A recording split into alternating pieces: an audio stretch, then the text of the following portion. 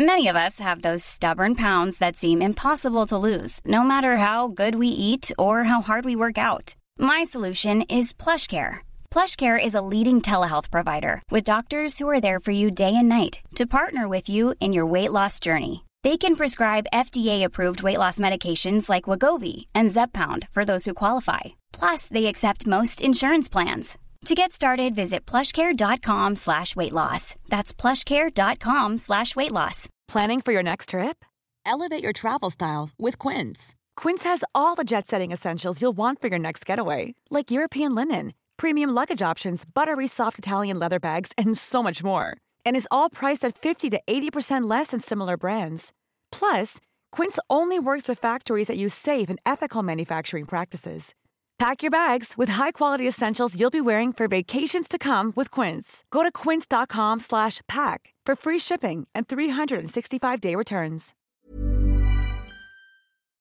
I'm Mahani Jahangiri, and welcome to Conversations with My Dog.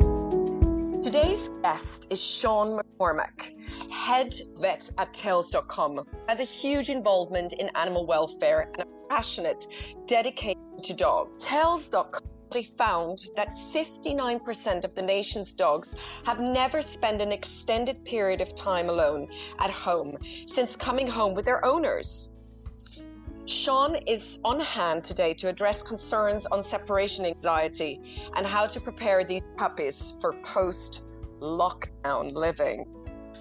It's an honor to welcome Sean on the show, and hello, Namapaw, Sean. Thank you so much for having me on. Yeah, thank you. Absolutely. I just, thank you for giving your time, because you are so involved in so many things. I mean, I checked everything that you're doing, and I mean, it's not just this education about separation anxiety, but also, the banning cropping ears, ear cropping in dogs, and, arriving at signing petitions. You got about 65,000 signatures for this. Is that correct? It's reached over 70,000 now, which is great. We're over 70,000 now. There's a big push last night. Quite a few celebs and social media influencers pushed it to their followers and things. So we're really, really gaining traction. We're hoping it hits 100,000 so that we can get it in front of government and change the law around importing ear crop dogs. It's something I'm very, very passionate about. It's a rising trend on social media. I said that it's still a rising trend. Is that correct? It is. Unfortunately, ear cropping is illegal in the UK. It's considered a surgical mutilation, which means it's removing healthy tissue just for aesthetic benefit. There's no benefit to the dog. It's just for fashion. It's for a look. And it's illegal here. But people, unfortunately, are getting around that legal loophole by importing dogs that have already had their ears cropped, legally or illegally, in their country of origin.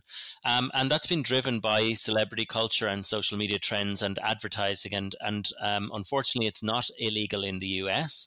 And we see a lot of these dogs, like pit bulls and Dobermans and kind of status type breeds with cropped ears in the US. And that kind of culture, that normalization of the look, is seen as desirable now. And we're just seeing an upward trend in cases of these dogs cropping up in the UK with cropped ears. And unfortunately, what's the real worrying issue is that the legal loophole being allowed to import cropped dogs is actually a smokescreen for unscrupulous breeders chopping puppies' ears off behind closed doors in the UK and pretending they've been imported.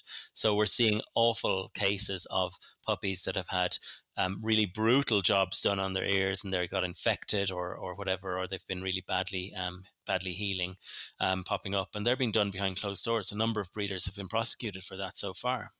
And how can you ever get a hold over this? I mean, there's so many breeders out there. I mean, how can we control this? All of it, like the puppy farming, the breeding, it's such a popularity of puppies. It's unbelievable. How can we control this? How? I know. And, there's so many issues out there when we talk about dog welfare and things. I think focusing on kind of one thing at a time. The issue with the ear cropping is that we can control it very, very well if we close that legal loophole that allows the importation of dogs, because then we will never, ever again have a young dog with cropped ears that has been done legally in the country. because they haven't been allowed to be imported. And if they do have cropped ears and they're under a certain age after the ban of imports, they must have been done illegally behind closed doors, and we can raise a prosecution case. So it's a really, really good example of how petitioning the government to change the law on something can have a massive effect on dog welfare and stop this brutal mutilation of puppies that we're seeing for fashion. It's just a crazy, crazy trend. And social media has a lot to answer for, and celebrities and influencers have been buying these dogs because they come with a high price tag and they think they're a status animal. They think they're cool and it's becoming trendy. So we really need to stamp it down now before it becomes a bigger problem. I'm shocked. I'm shocked that celebrities haven't done their research. I mean, I cannot believe influencers. They should know when they present a dog. I mean, look what happened with Lady Gaga, huh? I mean, and she's really gone all the way. I mean, this is just a horrendous story. I mean, the poor dog walker was shot or something like that. Yeah. I mean, all of it. What do you think about social media and presenting your dog all the time on social media? Is there a danger to it? I mean, generally, you also have spoken about puppy stealing and things like that we shouldn't really show our dogs so much on social media and things like that. Is it social media can be detrimental? Yeah, I'm not so sure about not showing your dog on social media, but I think not we have a responsibility, as kind of dog owners, dog lovers. Also, brands have a responsibility about what they show with dogs and things. So we shouldn't be normalizing anything that can be harmful to dogs. So, for instance, celebrities who have bought an ear-cropped dog, for example, okay, they may say they didn't know at the time that was a surgical thing. They thought it was a harmless procedure, or they thought the dog's ears were naturally like that. I've heard that from some of these people. But I would say you still then, at that point in time, shouldn't be parading your dog around and influencing people to think that's a good look. So I would urge against that. I think with the rise we're seeing in dog theft, because dogs have really become hot property, haven't they? We've seen, since the pandemic began, the demand for puppies has absolutely skyrocketed, and we've seen puppies being sold for £3,000, £4,000, £5,000. The certain trendy breeds that are very, very popular right now, like your, French bulldogs, miniature dachshunds, pugs, things like that, going for upwards of £5,000 and £10,000. So actually, maybe there is an argument to say, don't be going around advertising your location and your dog when actually there's now criminal operations seeing cash signs when it comes to stealing and reselling on dogs on the internet. It's unbelievable. And funnily enough, you mentioned, I think it was the Lorraine show that the dogs that they're stealing are actually genetically quite weak and vulnerable, like dachshunds. And yeah, I mean, here's the thing. I do talk about this a lot, and I always preface it by saying I love dogs. I got into this career because I'm absolutely dog mad, and I love all dogs. But I do hate what we've done to some dog breeds. I think we've gone very far with selective breeding and things and pedigree breeding for appearance in certain breeds that actually means they are more prone to genetic health problems related to their appearance. So the classic example, would be the extreme flat-faced breeds like pugs, French bulldogs, English bulldogs. A lot of them are very compromised in their breathing ability to breathe and lose heat as well. They're prone to heat stress and heat stroke. They have bulging eyes that are prone to kind of drying out or injury and things. They're compressed and shortened spines, and lack of tail or a curled tail can cause spinal issues. They have lots of skin folds that we kind of find their facial features endearing, believe it or not, because they look like a human infant. They've got all the facial ratios and structure of a human infant. So obviously it kind of appeals to our subconscious nature to nurture them and to find them super, super cute. You only have to look at a Frenchie or a pug Instagram post and see everyone going, oh my God, they're so cute, I want one. But what's hidden beneath that design that we've created for them is potentially a lot of suffering, or just a kind of a compromised existence where they can't run around as energetically and as boisterously as certain other breeds because they're low on oxygen, or they're not able to breathe as well, or they run out of steam quicker because they can't breathe as well. So I think there's a lot of hidden problems with pedigree dogs that people just don't really engage with when they're thinking, I want a dog. And we've become almost this consumer society that wants a dog now or tomorrow, and we buy one on the internet, and it's almost like, what brand of dog do you like? what brand of dog are you seeing everywhere? And some of the most trendy and popular and expensive breeds of dog are often the ones with the most genetic health problems. Frenchies went through a massive surge in popularity a couple of years ago, and they knocked the Labrador off the top spot as Britain's most popular dog for the first time in 27 years. And there was a huge increase in Frenchies. Now, many of those were not bred responsibly with health testing the parents, or selecting parents that had open nostrils and a good muzzle length and, less kind of exposed eyes. Lots of them were just bred because there was a Frenchie craze and everyone jumped on it, and some breeders cashed in on that because there was a massive demand for them. The next one we're seeing now is the miniature Dachshund. And yeah, we all think a sausage dog is really cute and comical looking, but the fact is that one in three miniature Dachshund puppies born in every litter will need spinal surgery in their lifetime for a prolapse disc, which is extremely painful and can lead to paralysis. And that's not an inexpensive surgery. So you're dealing with 1 in 3 chance when you buy a mini Dachshund puppy that you're going to have absolute heartbreak and financial issues in future, because its spinal disc is going to rupture and cause it immense pain. So I think we need to think as consumers, as dog lovers, as dog breeders, as the higher powers that be, like Crufts and the Kennel Club. Why are we still producing dogs and breeding dogs that are destined to suffer?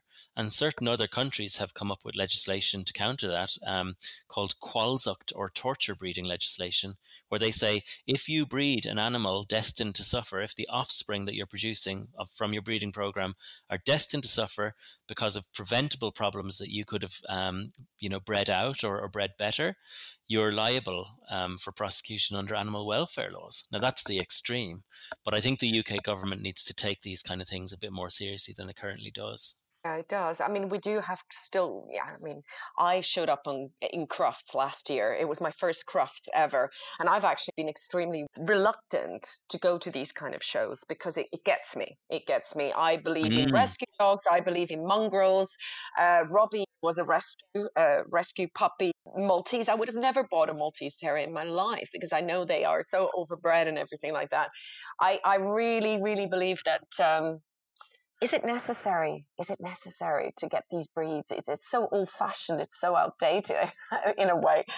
Getting a breed. Why a breed? Why can't you get the dog that needs, a home across? I know it's hard to get rescue because there's much different subject to it. To have to look after rescue, there's a lot of work and education behind it. But there's so many dogs out there that need a home. So for me, it just doesn't make much sense. I was just going to say, I don't judge people for deciding. Some people will decide we'd like to get a puppy, we'd like to have a puppy from the very start. Certain dog breeds are designed to do certain jobs, and there's still a role there. But I just always warn people that just because you're buying a pedigree or a purebred dog, let's lose the snobbery or the kind of association around those words that it's a quality dog or it's better than a crossbreed or a mongrel or a mutt. It's not. Oftentimes, a pedigree is just a piece of paper that shows you how related your dog is to its ancestors or who its ancestors are. It's not a sign of quality, and often it can be a sign that actually your dog doesn't have very much genetic diversity and might be more prone to genetic health problems or disease than a dog that's outcrossed with lots of different bloodlines and lots of different genetic mixes and can be a lot more healthy. So I think we need to lose this fascination with what breed of dog do you like? Just get a type of dog that's suitable to your lifestyle. If you have a really active life, a working type breed or collie type breed, you're an experienced dog owner, they might suit you. If not, get a little crossbreed toy cross or terrier cross, but we don't have to be fixated on breeds or, as I kind of say sometimes, brands of dog. Exactly. And I mean, I could talk to you about this forever, but we have to move on to the subject in hand, which is separation anxiety. Yes. But just before we go there, why did you become involved with Tails.com? Can you tell me a little bit about Tails.com? Because I know they're very, very specific with nutrition. Yeah, absolutely. So I actually studied animal science first, and then I went back as a graduate to study veterinary medicine. And in my animal science degree, we did a lot of animal nutrition and physiology, and it was always a science subject that really fascinated me. And the things that are influenced by nutrition, how we can influence health and disease and even longevity always fascinated me. So I went kind of the traditional route of a kind of vet. I went into small animal GP, first opinion practice when I graduated as a vet. And I worked in various practices and treated mainly domestic and exotic pets. And I did it for 6 years. And I suppose partially I got a little bit bored of, the repetition of 6 years of first opinion practice, and kind of referring out kind of very interesting cases or challenging cases to referral hospitals. And it just became quite repetitive. And I wondered, well, what will I do next? Shall I specialize in something, or shall I carry on in GP, or shall I open my own practice? And I actually decided to take a little bit of a break from clinical life, because I've always been a little bit entrepreneurial. I had my own business during vet school in garden design, believe it or not.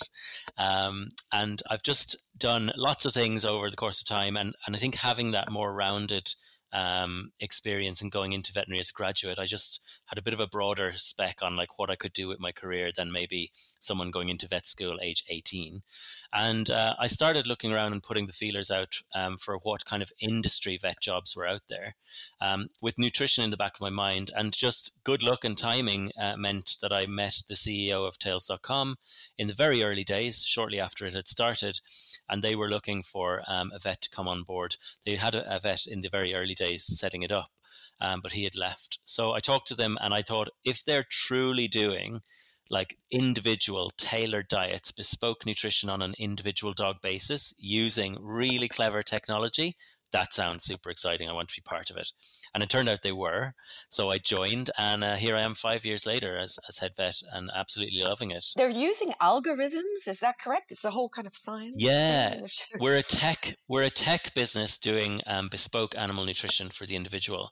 So I don't understand the genius of the tech guys that have built the algorithm, but my role will be advising on the nutrition and what kind of health needs and dietary needs we need to cater for. So we basically, the way it works is you tell us all about your dog in a 2 or 3 minute consultation online, and we use all that information we need to feed into the algorithm and select the type of foods from our range that would suit your pet and combine them into a nutritious kind of recipe and meal plan and a feeding plan that will keep your dog at a healthy weight for its life and that will meet its nutritional needs all through its life from age 6 weeks up to old age.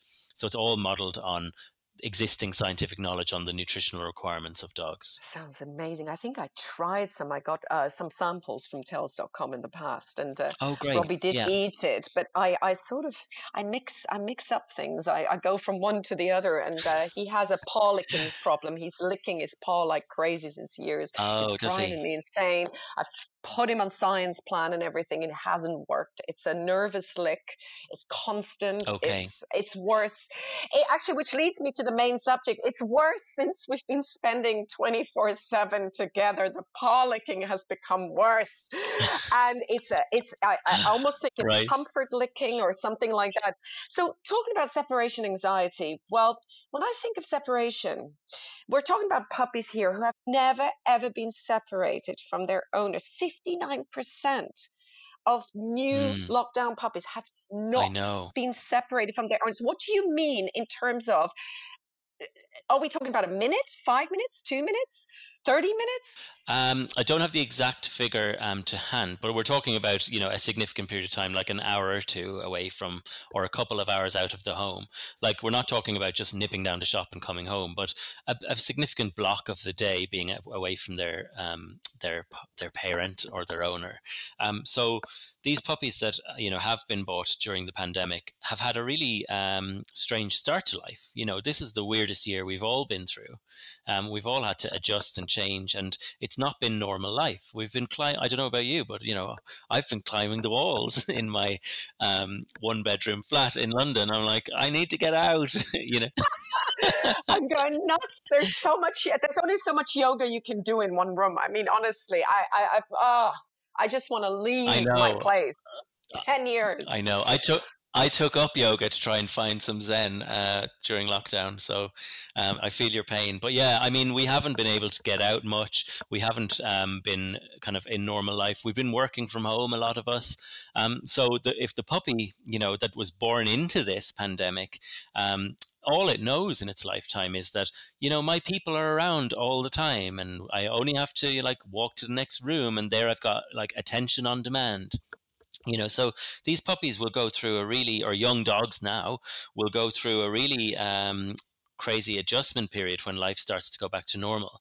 And what we've done at Tails.com with this research we've put out, we surveyed over 1,000 of our customers to find out how they're coping and what their worries are coming out.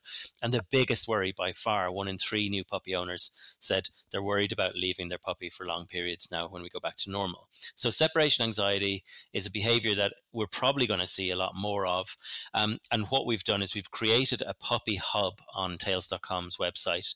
It's there on the homepage, and it's really helpful, practical tips of things that you can do right now, because we've got a lead up time to life going back to normal. Now is the time to start putting some training and some effort in place to teach our puppies that, do you know what? It's okay to be alone. It's okay to have a little bit of detachment from us and not be at our side 24/7. And it can be as simple, the first simple step would be putting up a stairgate or, closing a door where you're working from home so that your dog can't be at your side 24/7 and they learn to settle in the next room or downstairs. Stepping that up, you could, get your dog into doggy daycare now 1 day a week, just to give them a bit of a break up in their routine. And that has a double whammy effect of improving their socialization and their social skills around other people and other dogs. And then this sounds a bit silly, but I've been talking about this quite a lot. If you anticipate that your dog is going to have separation anxiety when things go back to normal, start now building up the time you leave home and leave them at home on their own. So it can be as simple as sort of overloading them with the kind of behavior departure cues we all give out when we're about to leave. So picking up your keys, putting on your shoes, putting on your coat, going out the front door, and returning again seconds later, and breaking that psychological connection that your dog has, that if you get up to leave, suddenly it's the end of the world and you're going to be gone for ages and they're going to get really anxious. Actually, if they learn that happens 20 times a day and they have no idea how many minutes you're going to be outside the front door, you always return, nothing bad happens, it retrains their brain to think it's not the end of the world if she leaves for a few minutes. It's not the end of the world if she's gone for half an hour or an hour. You start to build it up gradually over the next few weeks, and your dog will become more adjusted to the fact that you are going to be gone in a few months down the line for longer periods. Exactly. And they don't have a sense of time, do they? A 3 minute, leaving a dog 3 minutes at home or 4 hours at home. Is that a big difference to a dog? They have less of a sense of time, but they still do kind of feel it. And I think it's what they're used to. So if they're used to, kind of short and frequent departures, that's a good thing, because you can build up then to longer periods. But yeah, I would agree that, the difference between a 2-hour stint and a 4-hour stint being on their own, if they're already anxious about it, is basically the same. You can still have the same vocalizations like howling, barking, crying. You can still have the same destructive behaviors of chewing the furniture, or like licking or chewing their feet, for example, or chewing at barriers is quite common with separation anxiety because they want to get to the next room.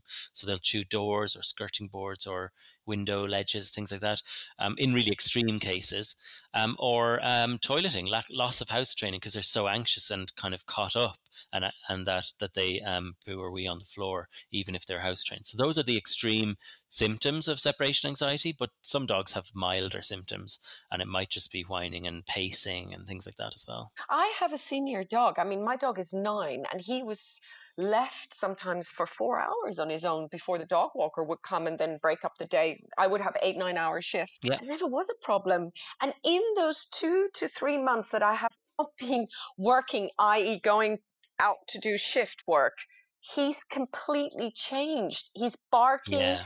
I want to go to Sainsbury's. I hear rah, rah, rah, and I come back. There's a cry. I am terrified because I'm take on a carer's job and I will have to go away overnights and things like that. But I just, with a dog that's done it for 8 years, he will slowly go back into his normal behavior, I'm sure, Yeah, I think an older dog, we've called it the puppy hub, but it is advice for all dogs. So an older dog will probably adjust better back to kind of the normal routine, more so than a dog that's been born into this and it's the first time in their life they've experienced the kind of new routine. But it just requires consistency. And I would also say, I talk about this a lot, like, let's not forget that a year in our 9-year-old dog's life is a significant portion of their lifetime. It's more than a year equivalent for us. So it's like us being in, not solitary confinement, but it's like us having been in lockdown for 6 years or 7 years and then coming out of it and going, I'm going to have to really adjust again. So it's understandable that older dogs as well will have a period of adjustment with this. But now is the time to start tackling that and start addressing it, because there's no point whatsoever trying to solve this problem the week before you go back to full-time work, Absolutely.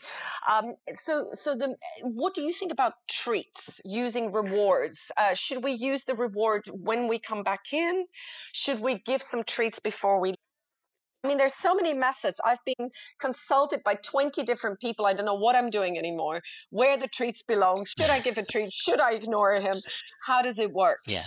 That's a great question. And yeah, there's always differences of opinion and there's lots of confusing information and experts on the internet telling you one thing, another person telling you another. I would say, yeah, the place for treats and rewards is probably the best way to use them is as occupiers while you're gone. So, using kind of filled Kongs or feed puzzle toys and stuff like that to occupy your dog and give them something to do is a part of the way we manage, getting our dogs used to entertaining themselves on their own or being settled on their own. I wouldn't say treating your dog as soon as you come home is a good idea, because although anxiety is an emotion, it's a natural emotion. We can't train our dog not to be anxious. If they're anxious, they're anxious. Let's accept the fact that my dog is anxious. That's the emotion he or she is going through. We're not going to try and train anxiety out of them. But what we want to do is we want to break the link or prevent the psychological link in how they learn that their anxious behavior got them the reward they wanted. So, for example, if we've gone out of the home for 30 minutes, 20 minutes, and the dog is kind of pacing the hallway behind the door and doesn't know when you're coming back, or goes and settles on the couch, but then hears your car coming up the road, and they go and they're like, oh my God, she's home, she's going to be home soon, I'm really and they start to ramp up that anxiety again. And then you come in the door and go, oh my God, Monty, I'm home, I've saved you, I'm so glad to see you. What might happen in Monty's mind there is, oh, thank God she's home. And I was doing this, and now I think that's probably why she's home. So they make a connection that their behavior, has had a part in that. The classic example is, why do dogs bark at the postman? Dogs bark at the postman because the postman comes to the door, rattles the letterbox, they bark, and the postman clears off down the driveway. They think they've done a good job. They think they've fended off the postman. It's such a huge subject, this thing with rewards and treats, and I'm not a big fan of treats. Robbie has always been great, and I don't do a lot of rewards and things like that because he's just been such an easy dog. I didn't even have to train him. He's just followed by the hip. But I should, this whole reward thing, and it's very confusing. When do you give a reward, when not? But this thing with the postman is phenomenal. I had no idea that's why they're barking. So did you say they think they've done a good job? Yeah, normally they're barking in the postman example. It's either fear aggression, or aggression isn't a bad word. Aggression is a tool in a dog's communication box to tell a dog or a person, please stay back, I don't want you to come any further. So it's a normal part of dogs' communication. And so with the postman example, it's either fear aggression, they're worried, who is this strange person coming up to my door, which is the barrier to my home environment, my sanctuary, my family's sanctuary, rattling the door aggressively. That sounds very intrusive to a dog, and putting things in. Dogs hate that because they're like, there's an intruder. There's an intruder right outside at the perimeter, about to come in the threshold of our home. And dogs do have a territorial nature in their home. So they react with aggressive threat display. So they'll growl, or they'll bark, or they'll run up to the door and they'll stand there with their hackles raised. And that's a natural canine communication tool. But what happens is that behavior becomes reinforced or rewarded every day, sometimes multiple times per day if you've got 2 post deliveries, because what happens when the dog barks at the door? The postman, because he's got a shift or she's got a shift to do, walks off down the way and up the road and gets into their van and leaves. And the dog runs to the window and sees that happening and goes, okay, phew, that worked. I'll do that again tomorrow. So it becomes an ingrained behavior.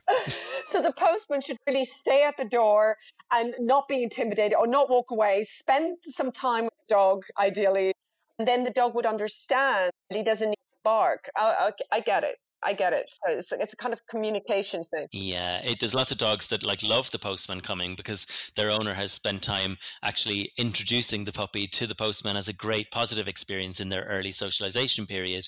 And now the dog is like, yay, it's the postman coming to say hello. And they run down the path and wag their tail and give the postman a lick. And it's like one of the highlights of their day, but that just doesn't happen very often in normal life. And that's why traditionally postmen and dogs do not get on. Did you hear that, Robbie? We can't get any post anymore. Did you hear that? Well, because we have such little time, I just wanted to say, do you believe a lot of, would it work? Because I'm a dog yoga teacher. It doesn't mean that I do dog yoga with the dogs. Actually, dog is yoga for you, human, and dogs. Yeah. So there's a connection there. Would you see that yoga would be something of help to use with this separation anxiety? Because isn't it often so that a lot of it happens in us first, the separation anxiety, or potentially the guilt, to work on the worst case scenario, because yoga, it's all about breathing. And would you see this as something beneficial for the transition, something like a yogic dog yoga class for owners? Yeah, potentially, because I think you've hit the nail on the head there by saying, our energy that we give off, our nerves, our anxiety actually can transfer to our dogs. Our dogs are very good at reading us and knowing what kind of emotional state we're in. And, the classic example of what I've talked about undoing and unpicking is that false departure and giving all the departure cues, but then nothing bad happens, gradually building it up to more time outside. Actually, what can happen, and the natural thing for us to do sometimes, is we ramp up our dog's anxiety when we start to leave, because we go, don't worry, Manny, I'll be back soon. It'll be okay. Mum will be back in an hour. And you're talking to the dog and you're sort of winding them up in terms of anxiety, and they don't really understand what you're saying, but they're like, oh God, she's going to go now and I'm going to be on my own again. And they learn to associate all of that patter that we do, or the anxiety cues that we give to our dog by, let's put a load of treats in your bowl, or let's do something really good, to compensate. Those can be things that actually ramp up the anxiety. So I would say, doing yoga with your dog and kind of being more in tune and being more relaxed around them actually could be a good tool to help alleviate anxiety. Hi, I'm Daniel, founder of Pretty Litter. Did you know cats tend to hide symptoms of sickness and pain? I learned this the hard way after losing my cat, Gingy. So I created Pretty Litter, a health monitoring litter that helps detect early signs of illness by changing colors, saving you money and potentially your cat's life. Pretty Litter is veterinarian developed, and it's the easiest way to keep tabs on your fur baby's health right at home. Go to prettylitter.com and use code ACAST for 20% off your first order and a free cat toy. Terms and conditions apply. See site for details. Imagine the softest sheets you've ever felt. Now imagine them getting even softer over time. That's what you'll feel with Boll & Branch's organic cotton sheets. In a recent customer survey, 96% replied that Boll & Branch sheets get softer with every wash. Start getting your best night's sleep in these sheets that get softer and softer for years to come. Try their sheets with a 30-night guarantee. Plus, get 15% off your first order at bollandbranch.com. Code BUTTERY. Exclusions apply. See site for details. Hey, it's Paige DeSorbo from Giggly Squad. High quality fashion without the price tag. Say hello to Quince. I'm snagging high-end essentials like cozy cashmere sweaters, sleek leather jackets, fine jewelry, and so much more. With Quince being 50 to 80% less than similar brands. And they partner with factories that prioritize safe, ethical, and responsible manufacturing. I love that. Luxury quality within reach. Go to quince.com/style to get free shipping and 365-day returns on your next order. Quince.com/style. Hi, I'm Vernon Kay. And I'm Holly Mackay. And we're here to tell you about our brand new podcast, Parenting Past the Pandemic, brought to you by Aviva. Yes, we're going to be delving into a whole heap of parenting topics, from the generational gap to online safety.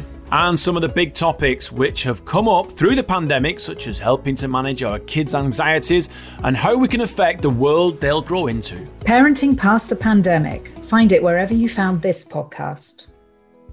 It's fantastic. And on that note, because we have so little time, are you ready for a little yoga exercise? Actually, it's a yoga exercise. I'm more ready. than a yoga, because you don't have a dog. So what I will do is, Robbie's, it's very hard with this laptop to get this right, but here he is. Yeah. So Yeah, I'm going to looking just good. show you something, and potentially it's just something that will, I mean, you could use this to advise people. It's a fantastic exercise. This is called the left nostril breathing. Have you done this before? Left nostril breathing in yoga? I think so, yeah, but refresh my memory. Okay. So if you have a bit of a blocked nose, it's embarrassing to do this. Sometimes some weird sounds come out. But anyway, just, stay calm. Imagine you're in a yoga class now. You're going to take your right thumb and you're going to close off your right nostril like this. And all we're going to do is breathe through the left nostril in and out very slowly. I'm going to step back so nobody can hear my nose. So slowly on the inhale,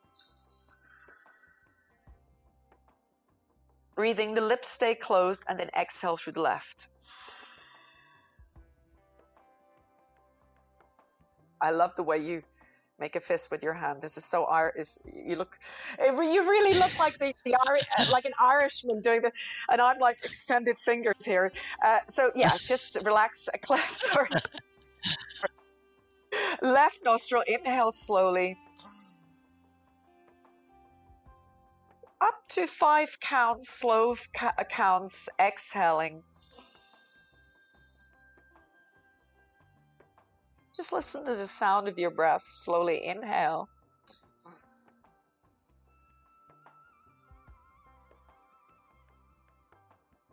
And slowly exhale.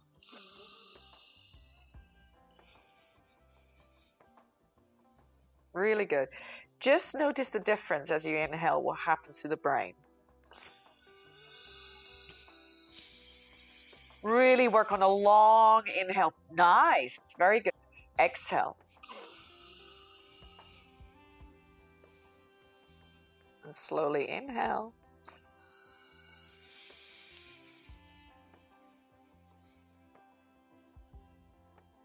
And slowly exhale.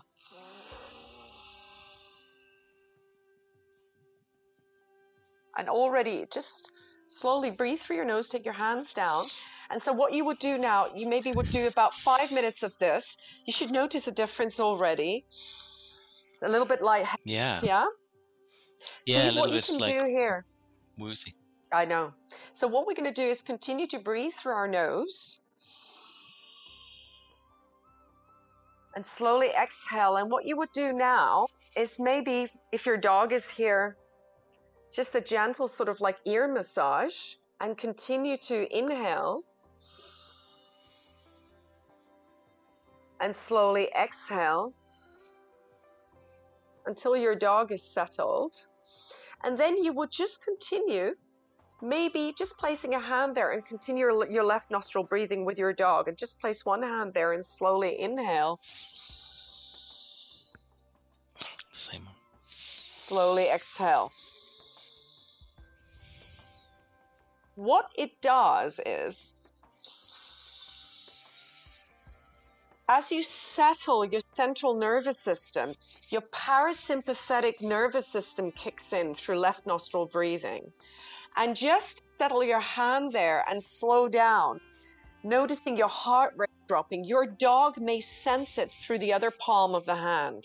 See what I mean? So you just, not even massaging, but just placing a hand there and just working on the left nostril breathing. And until you've settled in your parasympathetic central nervous system and all the anxiety is gone and all the stress, because it does, within 10 minutes, you have no more thought. It's maybe a good time then, when you're very calm, to start massaging the dog. Sometimes we just do massage without consciousness, without present moment awareness. We think too much and we're massaging the dog and doing all this, but our thoughts are somewhere else. When you feel settled through the central nervous system, your hands are different. You move differently. You feel things different. And so the massage, whatever massage technique you want to use, becomes a bit more authentic and truthful. And you will sense where your dog wants to be touched. And it's more of an allowing rather than a doing. And through the allowing, you also learn to allow things to happen, which is so crucial because the letting go part in the separation anxiety, the part of letting go, of letting go is incredibly difficult. So I don't know what you think, but the sort of kind of just hands-on massage, practicing the breathing for this preparation of departure may be of use to people. But it just requires a little bit of effort as well to first work on yourself, then the dog. That's it. Yeah, I think you might be onto something. I think anything that promotes kind of really calm relaxation and dampening down that kind of sympathetic fight-flight anxiety state is definitely a good idea, isn't it? And it's exactly in us. We have to fight the same way as dogs do. And it resides actually anatomically. The tension resides in the same place in a human body or the canine body, which is so yoga is really something that you can, that I'm trying to explore a bit more in a scientific thing anyway. But there's room for yoga and meditation, these kind of things. I think it really would be quite helpful because a lot of people just don't understand where they're coming from psychologically first, then the dog. That's the key, I think, to a lot of the training. Absolutely. Sean, you must move on to your next interview, but it's just been such a pleasure. Thank you so much for giving your time. Thank you so much for having me on. Thank you. And we no would worries. love It's to been great. have you again. Really good to meet you. Thank you. And I'm always here for Doga, for any Doga tips. No worries. Love to be on your podcast. And yes, and I just wanted to say also good luck with the educating part. And let's just say there's hope for these puppies. There is hope. It's not such a big deal. We can do it, can't we? Yeah. Absolutely. We can do it now. So I think, if you're worried about these kind of things and, adjusting back to normal life, we've created an amazing puppy hub on tails.com. Just head on over and you can get lots of helpful tips. And I would also say that if you're really struggling, if things aren't going well, there's help out there. I highly, highly recommend a kind of professional animal behaviorist. They're worth their weight in gold. They can work with you and your dog and observe what's going on, because oftentimes it's subtle little things that you might not think are significant are actually contributing to the problem. So do hire a professional. They're well worth the kind of fee, and in a couple of sessions they can actually do wonders for your anxious dogs. Absolutely. On that note, I'm going to bring my palms together and say Namapaw. Namaste and Namapaw. Thank you for joining us and have a wonderful day. Thank you so much, Manny. Thanks for listening to Conversations with My Dog. If you're listening on Apple Podcast, then please leave us a review and a 5-star rating. It helps others to find us. And talking of spreading the news, please tell another person about the podcast and help us reach more people and dogs. We'll be back with another episode, same time, same place, next week. Namapaw. Hi, I'm Daniel, founder of Pretty Litter. Cats and cat owners deserve better than any old-fashioned litter. That's why I teamed up with scientists and veterinarians to create Pretty Litter. Its innovative crystal formula has superior odor control and weighs up to 80% less than clay litter. Pretty Litter even monitors health by changing colors to help detect early signs of potential illness. It's the world's smartest kitty litter. Go to prettylitter.com and use code ACAST for 20% off your first order and a free cat toy. Terms and conditions apply. See site for details. Imagine the softest sheets you've ever felt. Now imagine them getting even softer over time. That's what you'll feel with Boll & Branch's organic cotton sheets. In a recent customer survey, 96% replied that Boll & Branch sheets get softer with every wash. Start getting your best night's sleep in these sheets that get softer and softer for years to come. Try their sheets with a 30-night guarantee. Plus, get 15% off your first order at bollandbranch.com. Code BUTTERY. Exclusions apply. See site for details. Hi, I'm Daniel, founder of Pretty Litter. Did you know cats tend to hide symptoms of sickness and pain? I learned this the hard way after losing my cat, Gingy. So I created Pretty Litter, a health monitoring litter that helps detect early signs of illness by changing colors, saving you money and potentially your cat's life. Pretty Litter is veterinarian developed, and it's the easiest way to keep tabs on your fur baby's health right at home. Go to prettylitter.com and use code ACAST for 20% off your first order and a free cat toy. Terms and conditions apply. See site for details.